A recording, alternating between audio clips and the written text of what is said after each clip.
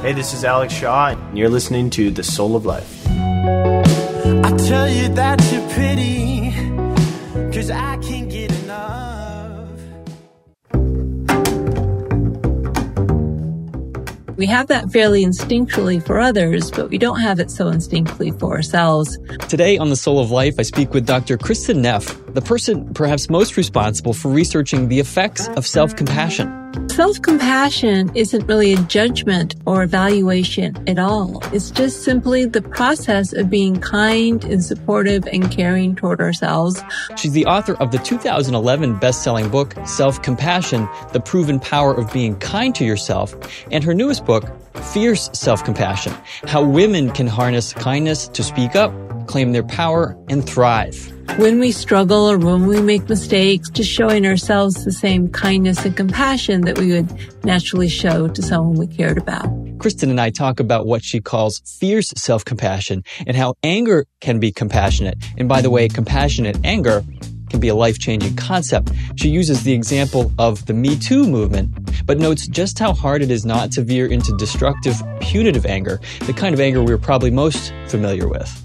In fact, it just depends. Is the anger alleviating suffering or causing suffering? As long as the anger doesn't dehumanize anyone and doesn't slip into causing harm. And by the way, it's not easy to do. It's easy to slip. Why are men better at self-compassion than women? So women score a lot higher in compassion for others than men do. I asked Kristin if the fact that women tend to score lower than men on self-compassion has an impact on the salary gap between men and women. Spoiler alert, it does. It's mainly because they feel less entitled to meet their own needs. Is there a link between so-called compulsive caretaking of others and autoimmune disorders and some forms of cancer? It's not that caring for others is bad for you at all. It's that if you care for others and not for yourself, if it's really unbalanced, if you're also criticizing yourself or feeling inadequate, that's really where the harm to health comes. Kristin leads us in a really great self-compassion meditation, and I ask her about the infectious positivity and compassion of the television series character, Ted Lasso, played by Jason Sudeikis. It's a little bit like Mr. Rogers, who is fascinating, because we do know from the research that compassion is contagious. Welcome to The Soul of Life. I'm Keith Miller. This is episode 16 of season 3. Kristin Neff, Fierce Self-Compassion. I'm human. I can still be kind and supportive to myself, even if I'm not perfect. I'm Keith Miller, and my podcast, The Soul of Life, is here to help you remember who you really are. I'll bring together people who have gotten off their treadmills. I'll have conversations with athletes, musicians, doctors, scientists, healers, and entrepreneurs to discuss the fascinating edges of our knowledge in neurobiology, psychology, and physics. This is The Soul of Life. Have you ever been in a position where you know that you or your family member really needs emotional support or marriage enrichment, but you find out how expensive it is to get access to high-quality, out-of-network professionals? Well, I've created the Soul of Life community just for this. At community.souloflifeshow.com, you can join for free and be part of a network of caring and supportive people having conversations that can bring healing to your soul. It's there that you'll find access to psychoeducational courses to deal with stress, anxiety, and relationship conflict. For example, right now I'm offering a 7-week immersive course for couples called Mindful Marriage that walks people through a mindfulness-based stress reduction curriculum I designed that really gives couples in conflict a map towards stability, trust, and deeper intimacy. Just go to community.souloflifeshow.com, check out the courses, and join for free to be part of the Soul of Life community of learners and soul seekers.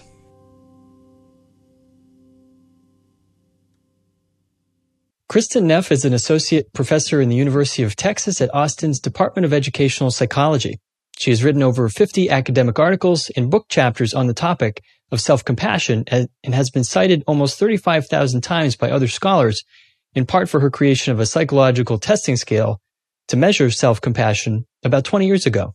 She's the author of the best-selling 2011 book, Self-Compassion, The Proven Power of Being Kind to Yourself, and her newest book is Fierce Self-Compassion, How Women Can Harness Kindness to Speak Up, Claim Their Power, and Thrive. Kristin Neff, how are you today? I'm doing really well. Thanks for having me on the show. It's a pleasure to have you here on The Soul of Life. I'm really excited to speak with you. You've, going back early in my career as a social worker, I remember it seemed like back in the days when I guess, really Brene Brown was really just getting into her full stride, and she was speaking a lot about your work, and that's how I first came to know you, and so many people probably as well since then. And all these years, people are familiar with self-esteem, but this wasn't always the case. I'm curious if you can maybe start us off with talking about self-esteem. What's the difference between the self-esteem and self-compassion, and maybe why are we worse off for having this, all this knowledge of self-esteem out there? No, so there's nothing wrong with self-esteem. If you think of self-esteem as a positive judgment of worth, right? Usually people judge themselves as a good, worthy person or a bad, unworthy person.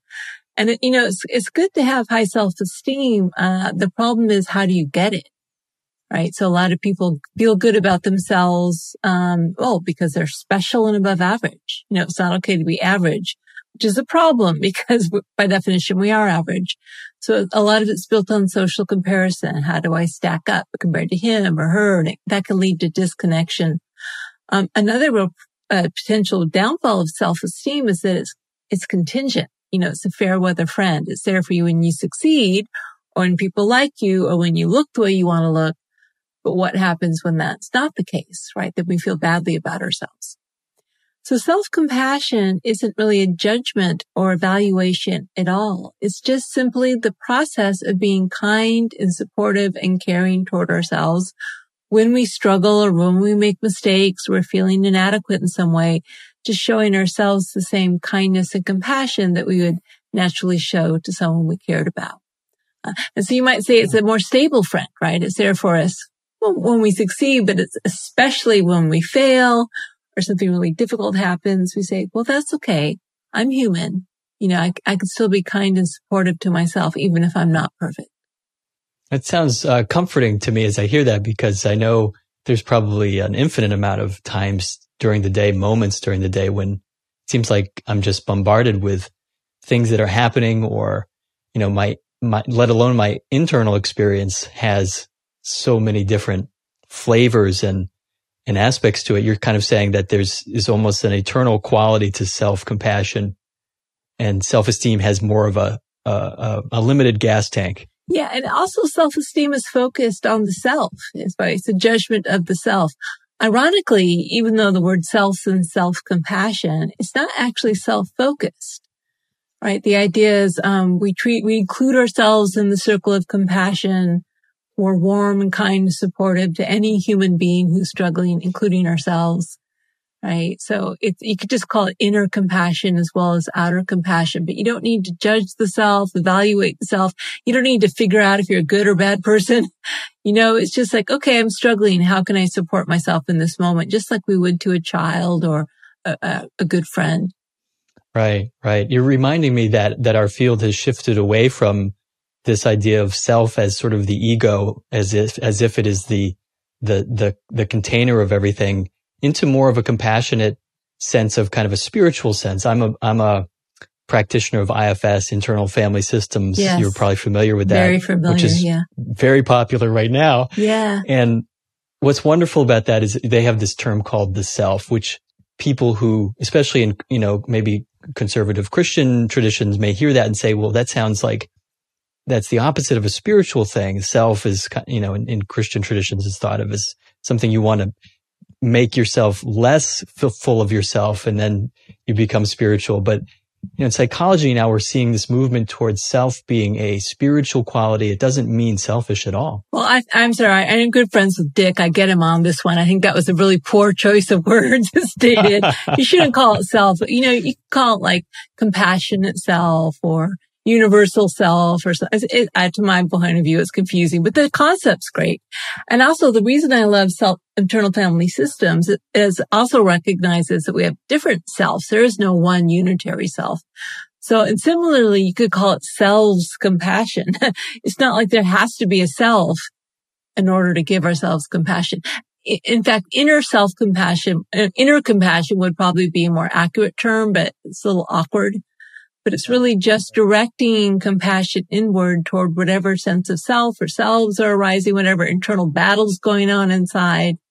It's warmth, kindness, support, and really important, concern with the alleviation of suffering. It's the motivation to help in some way.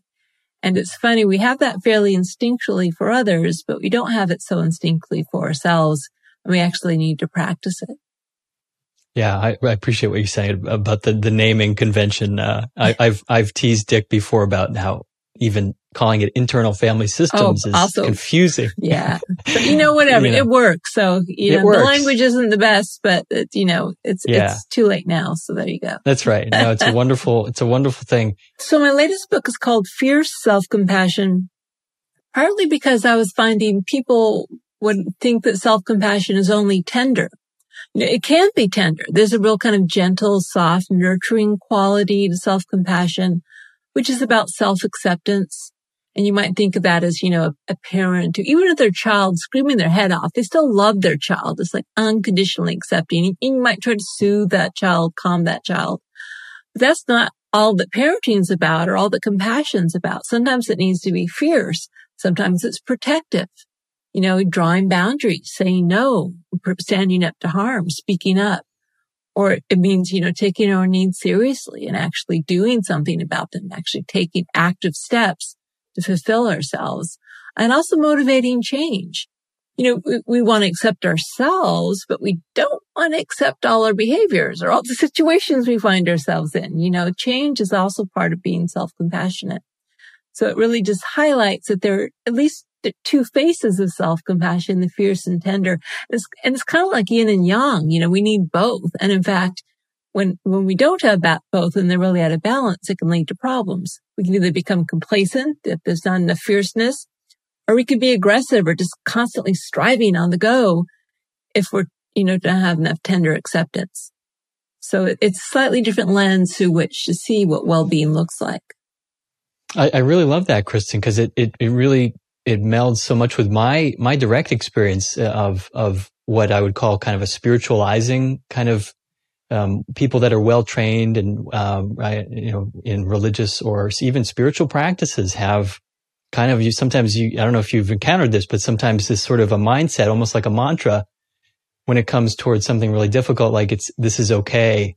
When in fact, what's going on inside is screaming at them and yelling, and it's ugly and it's messy and it's not okay. Yeah, exactly. So a big part of my book is about anger. And I think sometimes we think, if we're spiritual or if we're psychologically well, we shouldn't be angry, or we need to somehow be mindful of our anger, that anger is a bad thing. Well, in fact, it just depends. Is the anger alleviating suffering or causing suffering? If it's alleviating suffering, for instance, I think the Me Too movement is a really good example. Women, for many years, we weren't allowed to get angry. Oh, that's just the way men are. And it wasn't until we were angry and said, no, we're not going to take it anymore, that things started to change. And that was, from my point of view, a movement toward compassion. So there is a place for anger, as long as the anger doesn't dehumanize anyone and also is aimed at preventing harm and doesn't slip into causing harm. And by the way, it's not easy to do. It's easy to slip. But that's when we get the tender self-compassion to say, okay, I got it wrong. I'm so sorry. But there's a role for all of our emotions. It's about the goal. Are we helping or harming? That's the ultimate litmus test. Right. And you're even asking a question in that. It sounds like curiosity is some sort of, it's a necessary ingredient to be sort of checking. What is it now? Exactly. What is it now? What do I need? What does the situation need? What's right in the situation? Trying not to get too rigid about, I'm right and you're wrong, or any of those things. So mindfulness and self-compassion are sister constructs, because at least from my point of view, you can't have self-compassion without mindfulness. You might say you can't really have an open heart if your mind's not open also, because then, self-love, well, does that slip into narcissism, right? It could, or self-pity, or some of those unhealthy states. But mindfulness gives us balance and perspective. But mindfulness isn't enough without the warmth, right? We also need that quality of heart. And, people like Jon Kabat-Zinn, he would say, well, that's already in mindfulness. And maybe it is, but not a lot of people necessarily practice it that way. So this just makes it explicit. We need to explicitly bring in the warmth and the kindness. And by the way, sometimes that warmth is actually heat. Sometimes it's fierceness. Sometimes what we need is protection, like mama bear, fierce mama bear. It's not always soft and gentle, the warmth. And so really just realizing that it's not a set way of being. It's a set of principles. What do I need right now to help myself and to alleviate suffering? Are you finding your message about bringing that warmth in to some of these spiritual practices, which have been around for a while? You mentioned Jon Kabat-Zinn. I mean, it's Yes. well established. There's a, even though it's relatively recent history here in the U.S., but it's a well established spiritual community. What's the reception of your message been like? Well, it's right now it's very positive. I must admit, when I first started, we had to fight and scrap for our place at the table. I think some of the mindfulness people kind of said, well, what's this? Or it's already there, or sounds too woo-woo or too hearts and flowersy. But then after enough hard empirical data started emerging, and plus the experience of what happens when you explicitly teach people to be more self-compassionate, like put your hand on your heart and speak to yourself like a good friend. That's different than just make space for it with warmth. You know what I mean? It's like it's really practical. Self-compassion from my point of view. It's practical. It's hands-on. What do I actually need to do that's going to help the most in this situation? And I think now most people have come around and we have a place at the table, which is great. Cause it's all, really, I think I shouldn't say this, but most spiritual traditions are about the heart, right? There are a few, and if you look at the origins of mindfulness, kind of Theravada in Buddhism, it does tend to be on the dry side. It just happened to emerge from a tradition that's a little bit dry, but now I think it's getting more juicy.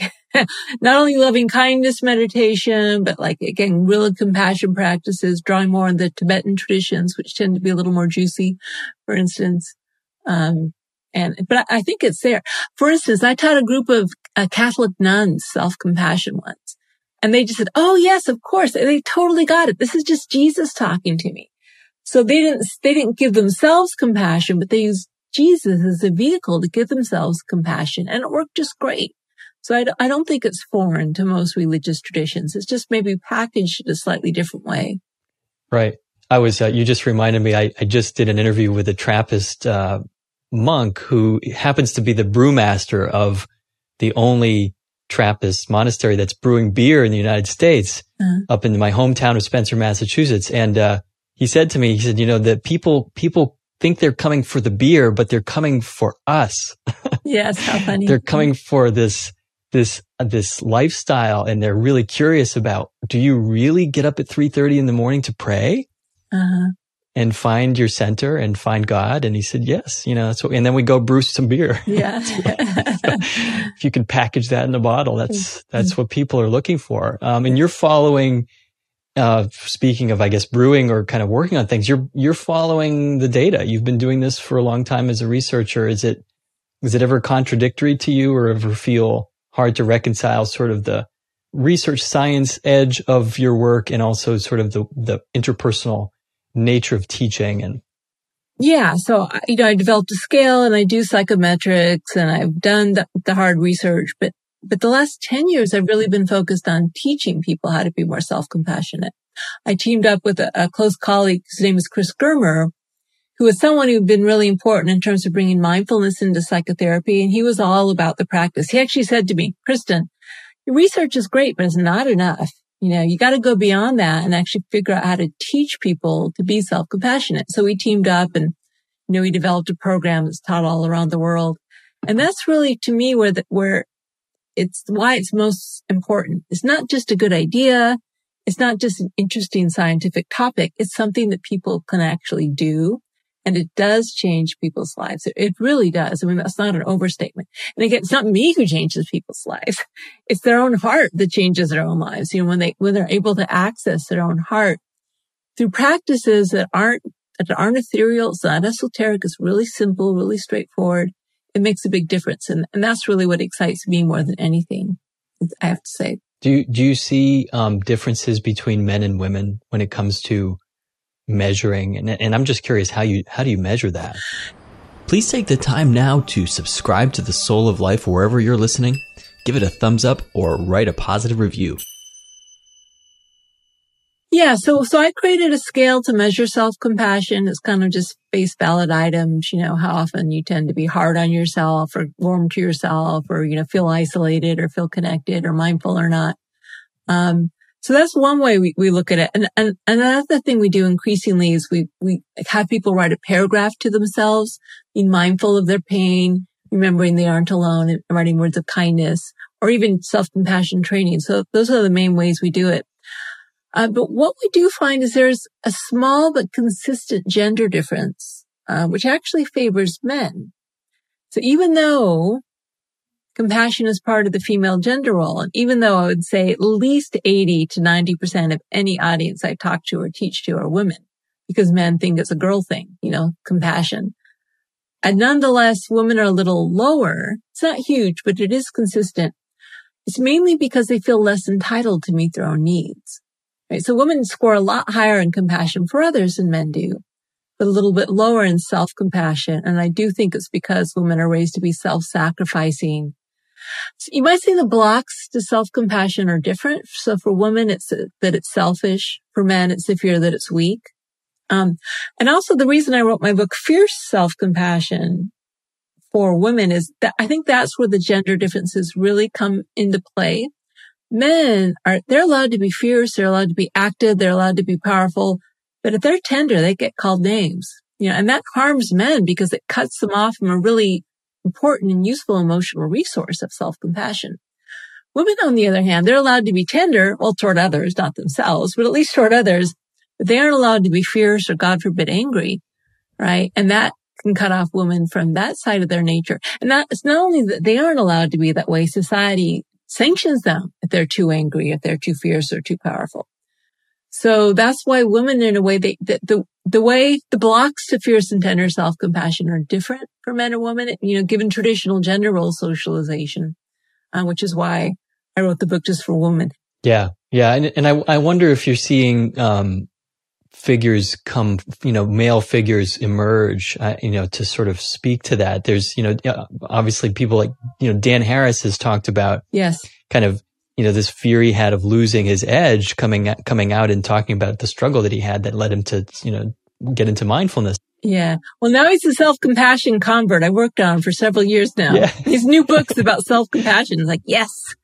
You've done it. But again, gender role socialization is playing a role. It just seems weak. It seems soft, even though the research shows it is one of the most powerful sources of coping and resilience we have available to us. What a shame that people don't have access to it because they're afraid it goes against prescribed gender roles. Is there something, do you think, to this? I know, one of the people I learned from many years ago, Stephen Stosny, used to teach, and sort of, I think he was sort of reclaiming it. He came from an older era in psychology also, but I think he was sort of reclaiming the science about, gender differences, physiological differences. A person who has a higher testosterone in their body is going to have a harder time kind of settling down or trusting their own emotions, or at least that's what we used to tell ourselves. Yeah. Oh, and by the way, Stephen Stosny, he was one of the pioneers. I actually talk about him in my first book. There weren't a lot of people writing about this, and he actually was one who did write about this. So, hats off to him. Great scholar. The thing about testosterone and, oxytocin, there probably is some biological role that's being played. I don't want to say there's none. That would be foolish. But we also know, for instance, if you have a woman fire someone, her testosterone levels go up. Or if you have a man cuddle a baby, his oxytocin levels go up. So you can't fully separate the situations we're in, the activities we do, gender role socialization from our actual biology as well.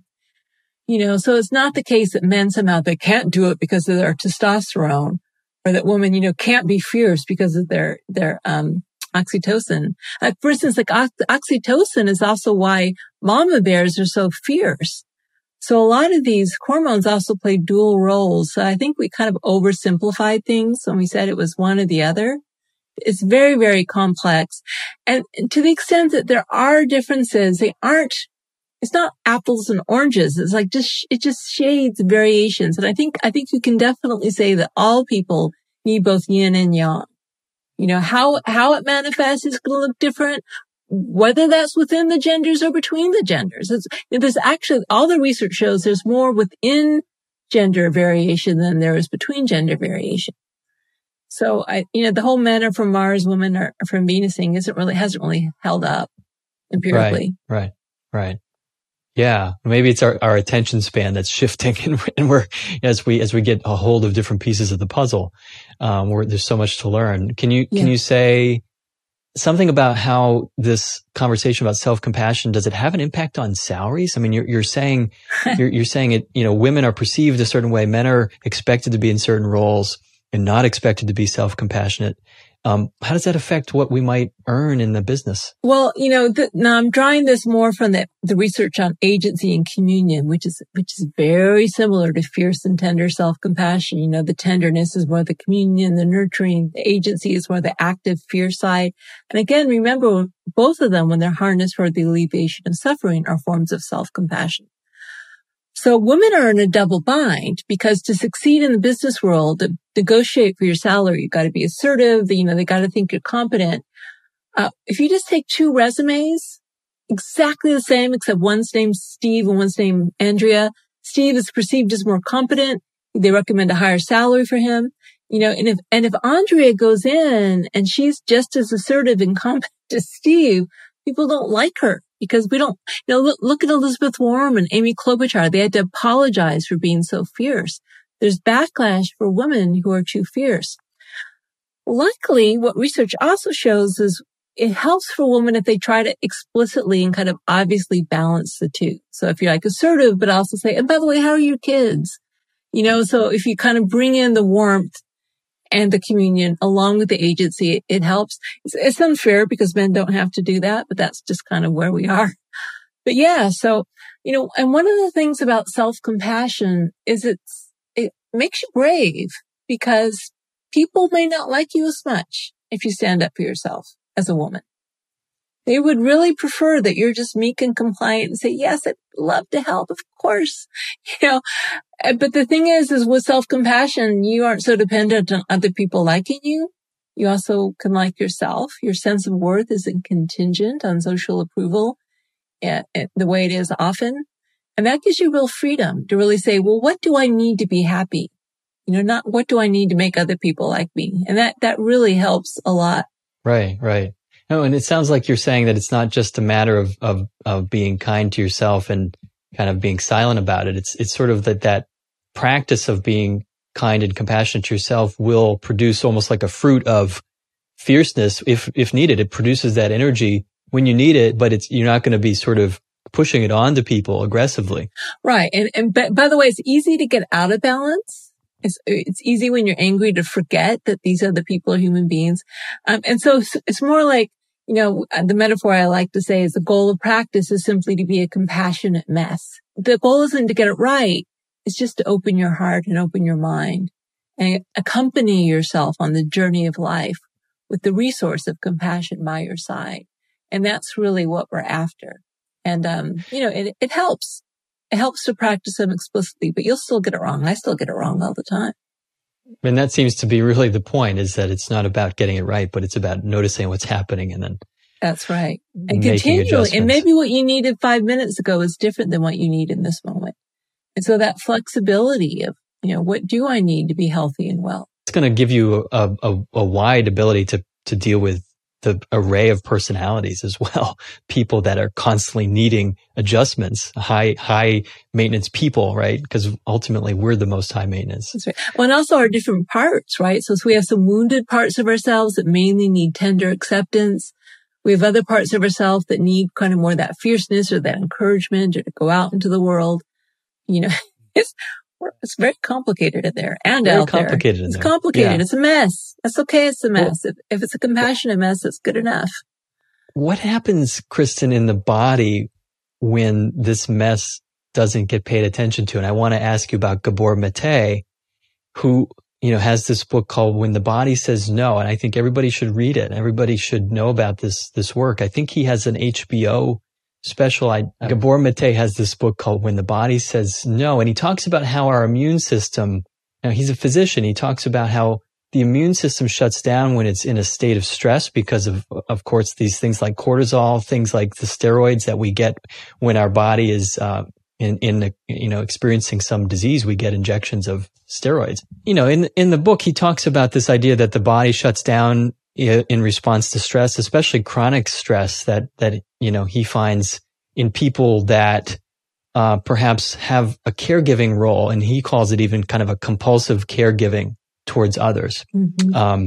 And it's even hard for me to say this, but because I'm afraid of pissing people off, right? There's my caretaking parts coming out, but he will say that there's a link in the science, in the literature, between people who have these personality traits and their susceptibility to cancer. Now, it's never to say that we're blaming people for getting cancer, my goodness, but that if we follow the data, there seems to be some link between the expressions of these traits of repressing anger and caretaking of others. Do you have any experience with that sort of thing? Well, what I do know in the self-compassion literature is there definitely is a link between self-compassion versus self-criticism and physiological functioning, right? So the more self-critical you are, the less self-compassionate you are, the higher your cortisol levels, inflammation, suppression of immune function, more aches and pains and colds, right? As your immune system starts working less, you sleep worse. Whereas if you're more compassionate, right, you've got more heart rate variability, less cortisol, more parasympathetic activation of where you feel kind of calm and safe. You sleep better. You have fewer aches and pains and colds. So, it's certainly to some extent working through the automatic nervous system, parasympathetic and sympathetic activity, which of course is tied to all these. It's so complex in there. But we know that self-compassion is good for physical health to the point where we know there's, I think it's small, but like a 30 effect size is a small, but like 0.30, something like that on physical health with self-compassion, which is important. Longer telomere length, for instance, the more self-compassion you have. So, and in terms of people who care for others, I don't know his data exactly, but I would suspect it's not that caring for others is bad for you at all. It's that if you care for others and not for yourself, if it's really unbalanced, if you're also criticizing yourself or feeling inadequate, that's really where the harm to health comes. Caring for others, so for instance, compassion in the brain actually is rewarding emotion. Compassion is good for us. So what he's talking about isn't compassion. He's talking about some sort of belittling the self or devaluing the self, and that's really what's harmful. Yeah, almost like a disappearance or a numbing. Right. That's some sort of freeze response could be involved or dissociation involved. Right. So, yeah, it's fascinating, and it's also it's somewhat, to me at least, scary. It feels like, wow, it's such a powerful set of chemistry that we have access to in our body, and how much we need to respect that and take care of it. But the good news about that, the link, is that one of the easiest ways to give yourself compassion is through physical touch. We really promote that because you can feel it. If you put your hands on your heart or your face or just some warm, supportive touch, because we're so designed by evolution to respond to touch as a signal of care, and it changes our physiology, right? An infant who isn't touched won't develop. So you can use that as a way to give yourself compassion, and you can feel it almost immediately. So, and that's really helpful. The fact that, again, it's not rocket science. You don't have to get in a state of samadhi or something like that to give yourself compassion. You just put your hand on your heart with some warmth. It's easy. It's very accessible.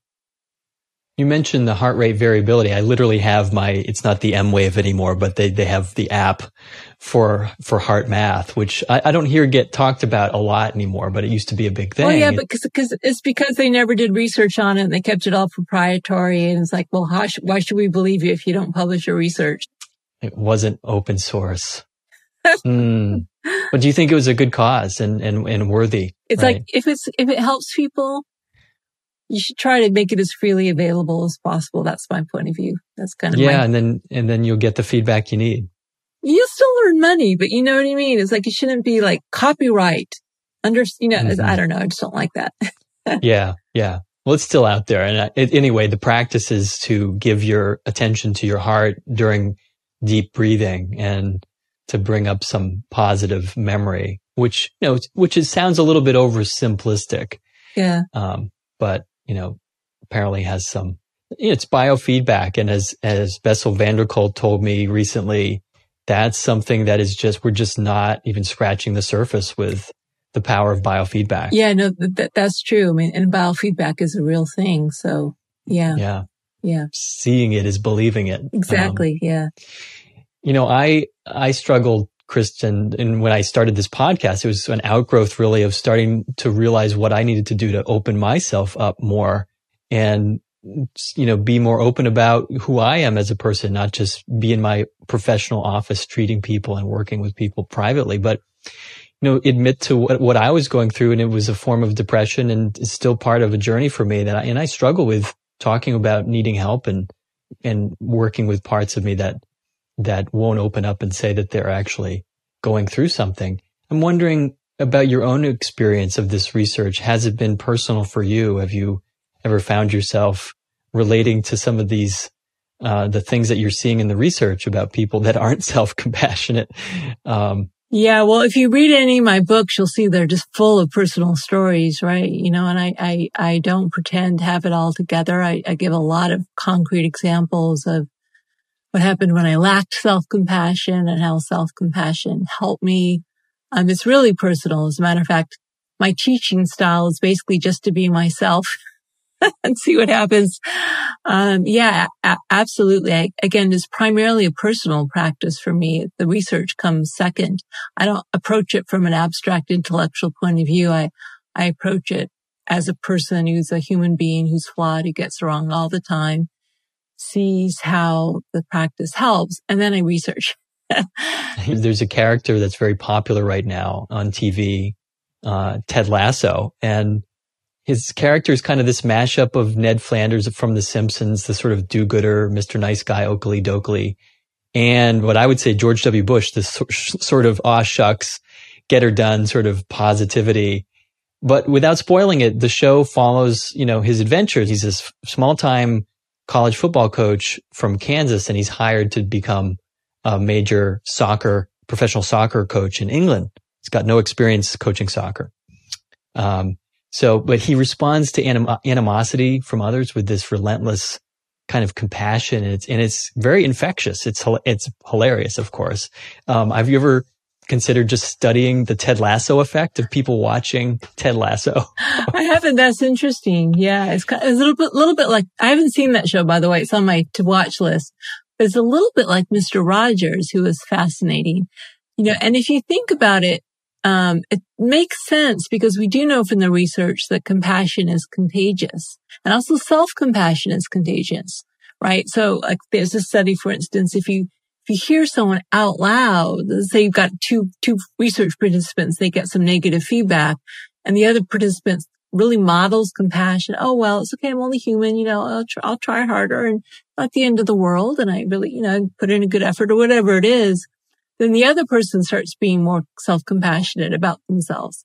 So it is infectious. And one of the ways we learn is by having others, especially when they do it verbally out loud. It's great. I think, maybe like we're going for the humor. It's like the monk told me, they come for the beer, but they're staying for, the substance. There's something real about that character that sort of cuts through, and we love it. We watch it with our kids and it's funny. I don't know if you're up for it, Kristin, but if you'd be willing to maybe offer, your website, by the way, has many things, and I encourage people to check it out.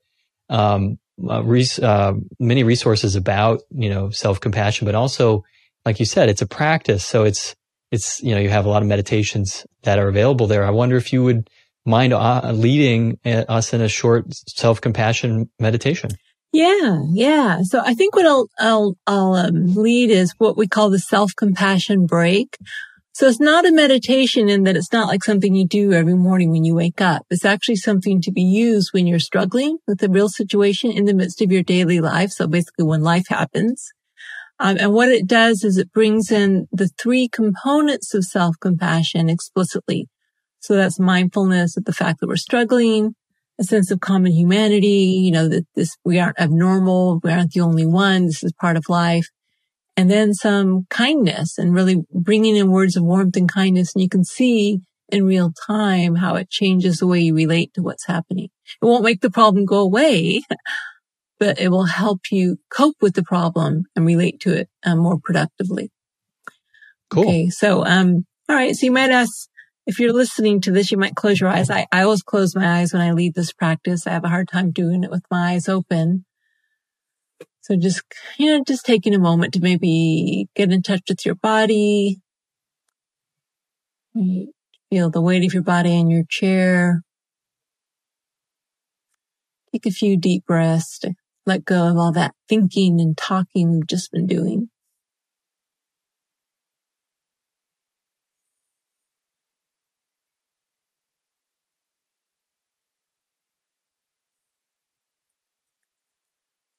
All right, and now I might invite you to think of something in your life that you're struggling with.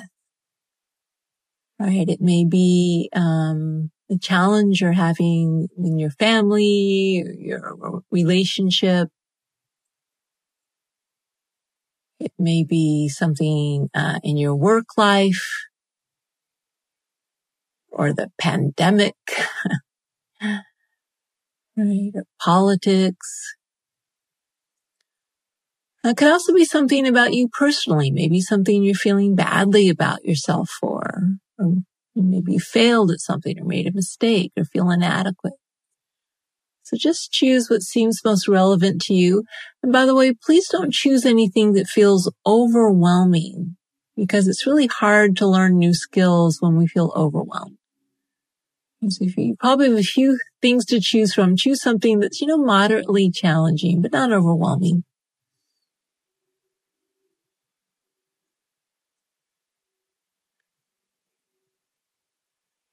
And so just calling this situation to mind. What's going on?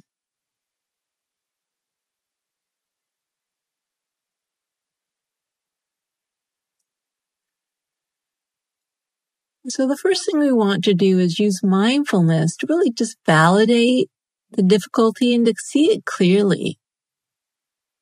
Okay, so saying something to yourself like, this is really hard. It's hard to feel this. It's hard to experience this.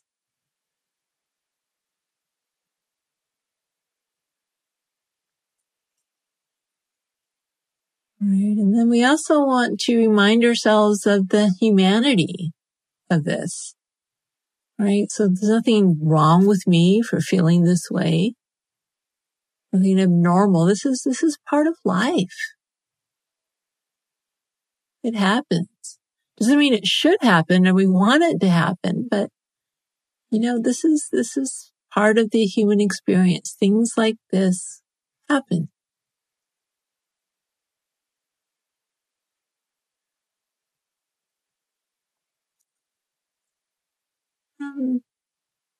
But we also want to be kind and helpful to ourselves because it is hard, because it's challenging. So saying some words to yourself that you think are just what you need to hear. Right? And the way you know what that is you might imagine, well, what if you had a really good friend who was going through this exact same situation? What might you say to your friend that would be helpful and supportive? And it may depend on the situation. So for instance, if it's some sort of self-doubt, it may be something like, I accept you just as you are. Or it's okay to be imperfect. Right? Everyone gets it wrong sometimes. It's okay. Or it may be words of more action and encouragement. Like, I'm here to help. What do you need to help? I believe in you. I got your back. And just think, what is it that you need to hear in this situation? Words of kindness, warmth, support. maybe tender or fierce or both. Just try giving yourself this message. It may feel a little awkward. Just let it be so.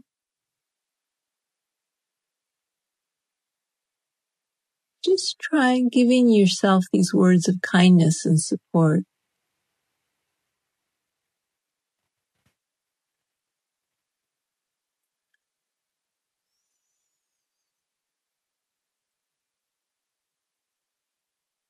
Okay, and then you can open your eyes. And so again, it's very simple. It's just intentionally bringing in mindfulness, common humanity, and kindness. And I didn't do it in this exercise, but we also like to add in some physical touch as well. If you find a physical touch that works for you to support the practice, you can do that.